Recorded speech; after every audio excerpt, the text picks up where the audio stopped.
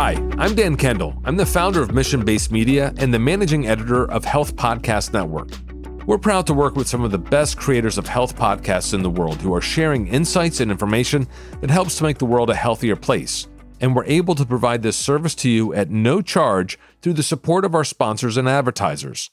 This episode is a coffee talk. It's an opportunity for us to learn from the leaders and changemakers that support our mission and who are working to be the change they want to see in the world. I'm really pleased to welcome the chief executive of one of our newest sponsors, and she's here to share some of the strategies and tactics that help successful organizations attract talented clinicians. My guest is Rochelle Doherty. She's the chief executive of Provider Solutions and Development. Now, we're going to cover a lot of ground in this episode, and you probably don't have a paper and pen handy to make notes. So there's an easy way to get access to all the resources, links, and content we discuss. Just go to healthpodcastnetwork.com/PSD. That's PSD as in Provider Solutions and Development. You can find that link in the show notes of this episode as well, and that will have links to all the information that we cover, as well as some additional ones that we haven't been able to get to in this episode. Now, let's jump into the conversation. Rochelle, thanks so much for joining me. Let's get right to it. I want to dive into the challenges in recruitment in healthcare, but first, just for some context, tell me about your organization and the services you provide. Thank you. It's great to be here. My name is Rochelle Doherty. I'm the Chief Executive of Provider Solutions and Development. Our organization is built out of Providence Health and Services, and that's Providence St. Joseph Health. We have been doing recruitment for the West Coast for about 2 decades, and for the last 5 years have gone nationally and support about 45 organizations. We'll recruit probably about 1,700 providers across the country this year, and we will manage over 2,000 searches. So a lot of experience in the space. I've seen a lot of changes across the decades, both in supply, demand, as well as shifting specialties, as well as the shift between physicians, as well as the advanced practice clinicians. So very, very dynamic space for sure. There's no question that it's been a really difficult few years for everyone working in healthcare, and it was hard even before the start of the COVID-19 pandemic. So now as we're officially emerging from the national public health emergency, what are some of the headwinds that organizations are facing when it comes to recruiting and retaining clinicians? Yes, it's multifactorial, and it really started a couple decades ago when there were a lot of restrictions placed on how many medical schools could open, how many students they could take, as well as residencies, and capping how many trainees we could have. There was a study that's now a bit infamous that came out that said we were going to be oversupplied, and that cap came in pretty heavily. And we're now really seeing a lot of the sequela of that. And I would say that's a big piece of it. So we already were not training an adequate number for kind of what the population is doing. And in that population space, it's no surprise to anyone here or you, Dan, that we are seeing retirements in record numbers. The baby boomers are leaving commercial payers and going to Medicare. And that puts a strain both on a hospital's ability to successfully recruit and pay providers, as well as the need. We need more to take care of an aging population. I think the third piece that's important to call out is the burnout epidemic. It was here pre-COVID, very much so. We saw huge numbers in the physician space as well as in the APC space. And COVID really has exacerbated that. And so that really impacts the supply of physicians because we're seeing either early retirements or we are seeing people taking their FTE down. So rather than working 36 hours a week, they might be working 24, as well as moving out of clinical practice. Lots of demand right now. Our recruiters are hearing every day calls from docs who might be 35 years old saying, hey, I'm burnt out on this clinical stuff. What do you have for me administratively? So those are the big ones. And they're really all kind of converging now to lead to a perfect storm. Those factors certainly do put a strain on the ability to attract and retain a workforce. So let's talk about the attraction aspects first. What are some of the key things that healthcare organizations do to be successful in attracting top clinicians? Yeah, it's a great question. It's really shifting too. So it's interesting to talk about kind of what's happened traditionally as well as what we're needing to shift.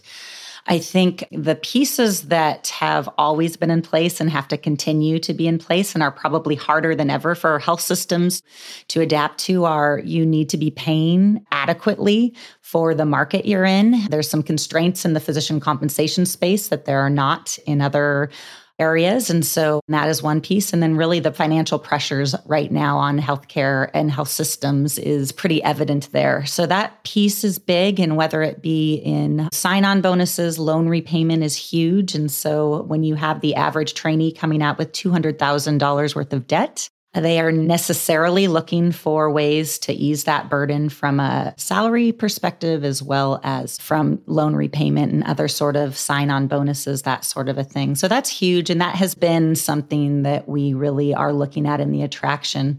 Pieces that we are looking at that we haven't had to necessarily focus on as acutely over the past 5 years, and certainly going into the foreseeable future, is really a culture of collaboration rather than a culture of the physician as a business owner. So looking at team-based care, being able to supply an environment where the physician can feel like they are perhaps a quarterback versus the coach, so that they are in the field with folks, whether it be advanced practice providers or whether it be pharmacists that are embedded into clinics, whether that be really highly trained nurses as well as medical assistants. That is just more important than ever.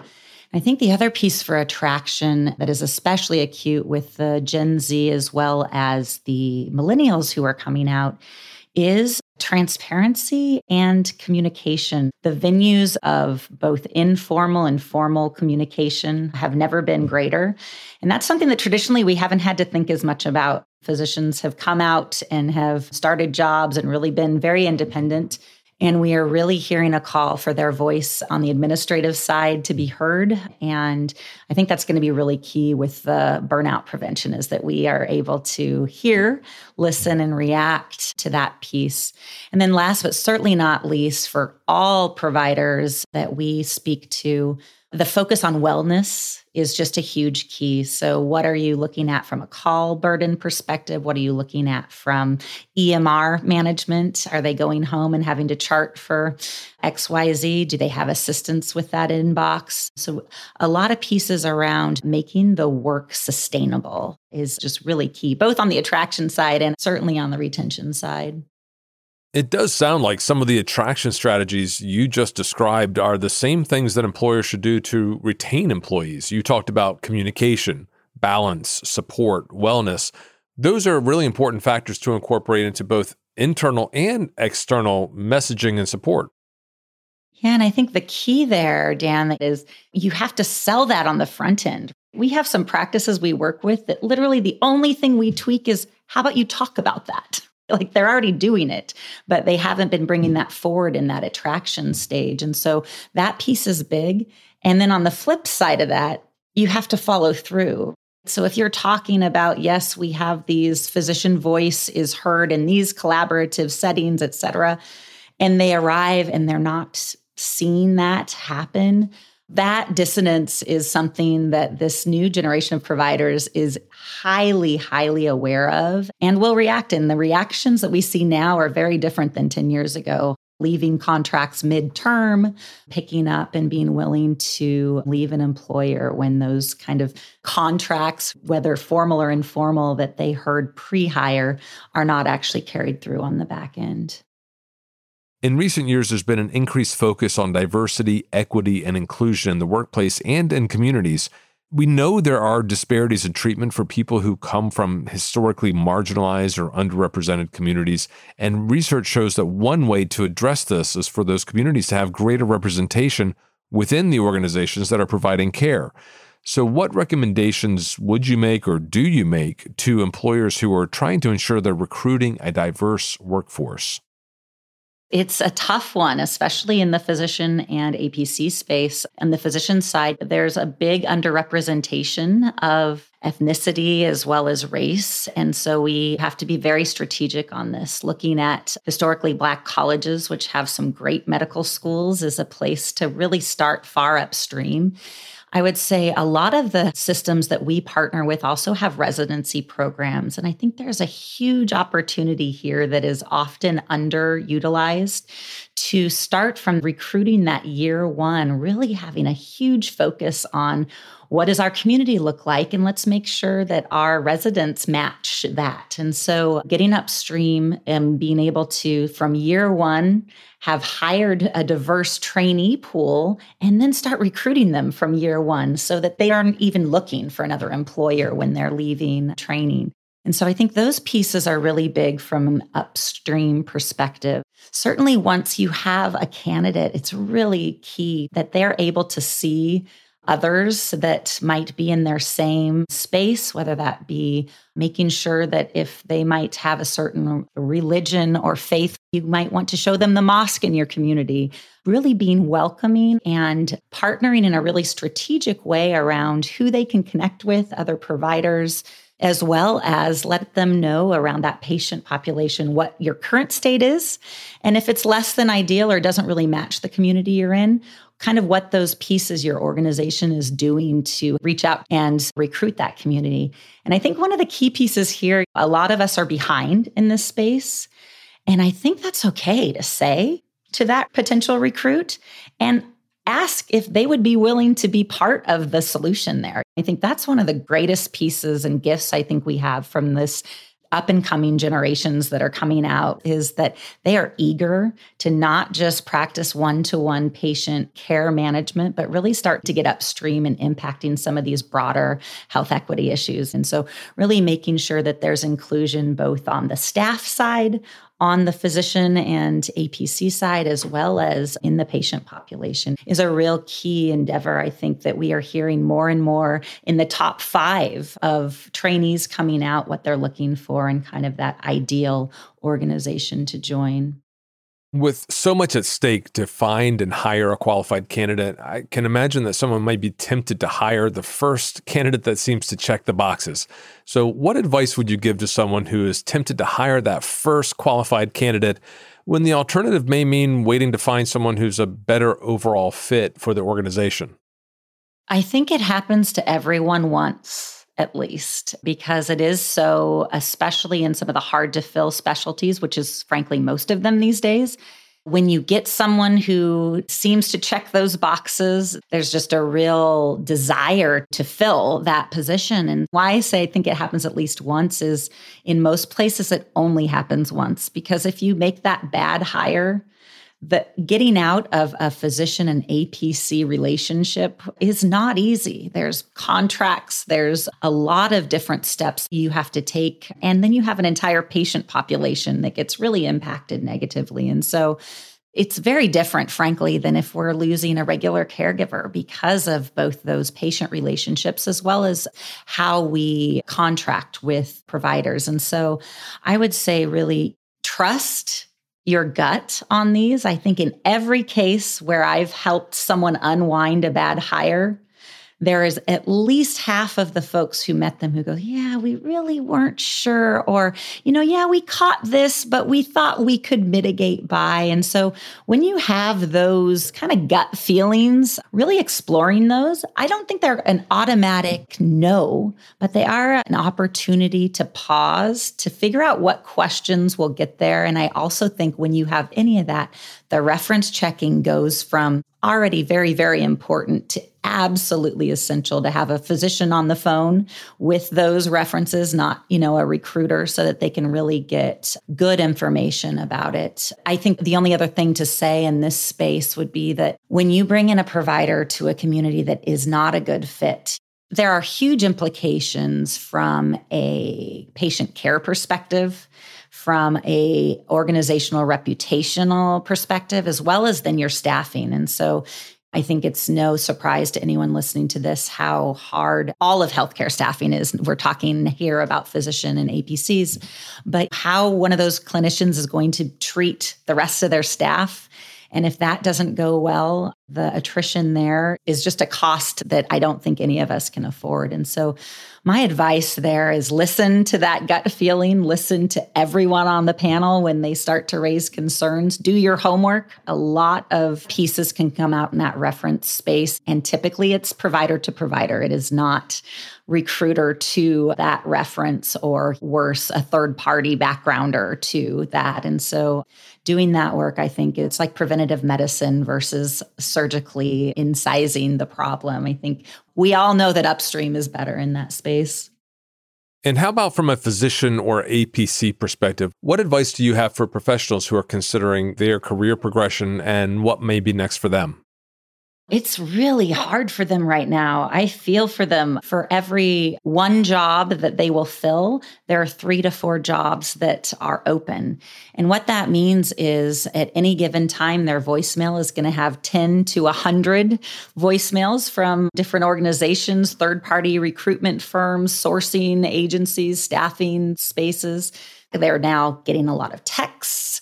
They are getting just inundated. And so advice I would give to not do is go to your voicemail, pick that first voicemail, call them back and let them go with it. Upfront research is going to be really important because there are as many good healthcare recruiters as there are not good healthcare recruiters. Word of mouth is a really big piece there. So if you can get advice on who to go to, and I would say trust your gut on that one too. If you have a recruiter that you trust, they will move mountains to find you the kind of position that you want, and they'll do that work for you. And so, that's one of the pieces certainly Provider Solutions and Development prides ourselves on is we don't pay a penny in commission. Our recruiters, if they fill 0 jobs or if they fill 100, they get the exact same salary because that's not why they're doing it. Of course, they want to make their partners happy, and we tend to do that very well. But we know that a candidate in a position that is the right fit for them is going to be perfect for our partners, and we don't want to give anything less. And that's not the case out there all the time. There are a lot of folks who, the fill is what is important, and the physician or APC is viewed more as the commodity to get to that fill. And so I think having a recruiter who's on your side is probably the biggest piece. I guess my bottom line is really being thoughtful on the front end so that you have less work and cleanup on the back end. So a little bit of research, I think, saves a lot of time. And speaking of time, we're almost at the end of our time together. So Rochelle, before I let you go, where can people find out more information about your organization and get in touch? Our website, psdconnect.org, is a great place to start. It's both a job board, so it's got all of our partners on there. It's got all of the opportunities we have, but we also spend a lot of time with original research. So we have journal articles there that both highlight candidates that we've worked with, practices that we currently work with, communities, issues that are relevant to this space. And then one of the exciting things, I think, especially for folks who are listening who might be more actively looking for jobs or coming out of training, is what we call our GME Lounge. We have a team that staffs that lounge. And those advisors, they are different than our recruiters. They are really there to serve as career advisors. And that is a space really targeted for that job seeker who is needing to look at how to put together their CV, what to think about when looking at an organization, what questions to ask, as well as compensation, contract negotiations. So a lot of real practical pieces there. So those are good places to start. Thank you, Rochelle, for all those resources. There is a lot there for people to check out. I also want to remind listeners that there's a webpage that your team at Provider Solutions and Development have set up that has a link to all those resources, all that information, and even more that we haven't been able to talk about on this program. You can get to that by visiting healthpodcastnetwork.com/PSD. That's PSD as in Provider Solutions and Development. Again, healthpodcastnetwork.com/PSD. And while you're there on the website, I also invite you to check out the 2 podcast channels that are being made possible with support from Provider Solutions and Development. Those two channels are the Healthcare Leader podcast channel and the Physicians podcast channel. Both are available on our website, healthpodcastnetwork.com, as well as your favorite podcast players. And on each of those channels, you'll find a curated list of episodes that have been selected from across the members of Health Podcast Network. I invite you to check that out, and I hope you enjoy it. And with that, Rochelle, thank you so much for coming on the program and for the work that you and your colleagues are doing to help clinicians achieve both career advancement and personal fulfillment. That mission is certainly aligned with ours as well, and we appreciate your support of the network, our podcasters, and our listeners. Thank you so much, Dan. It was so great to connect with you.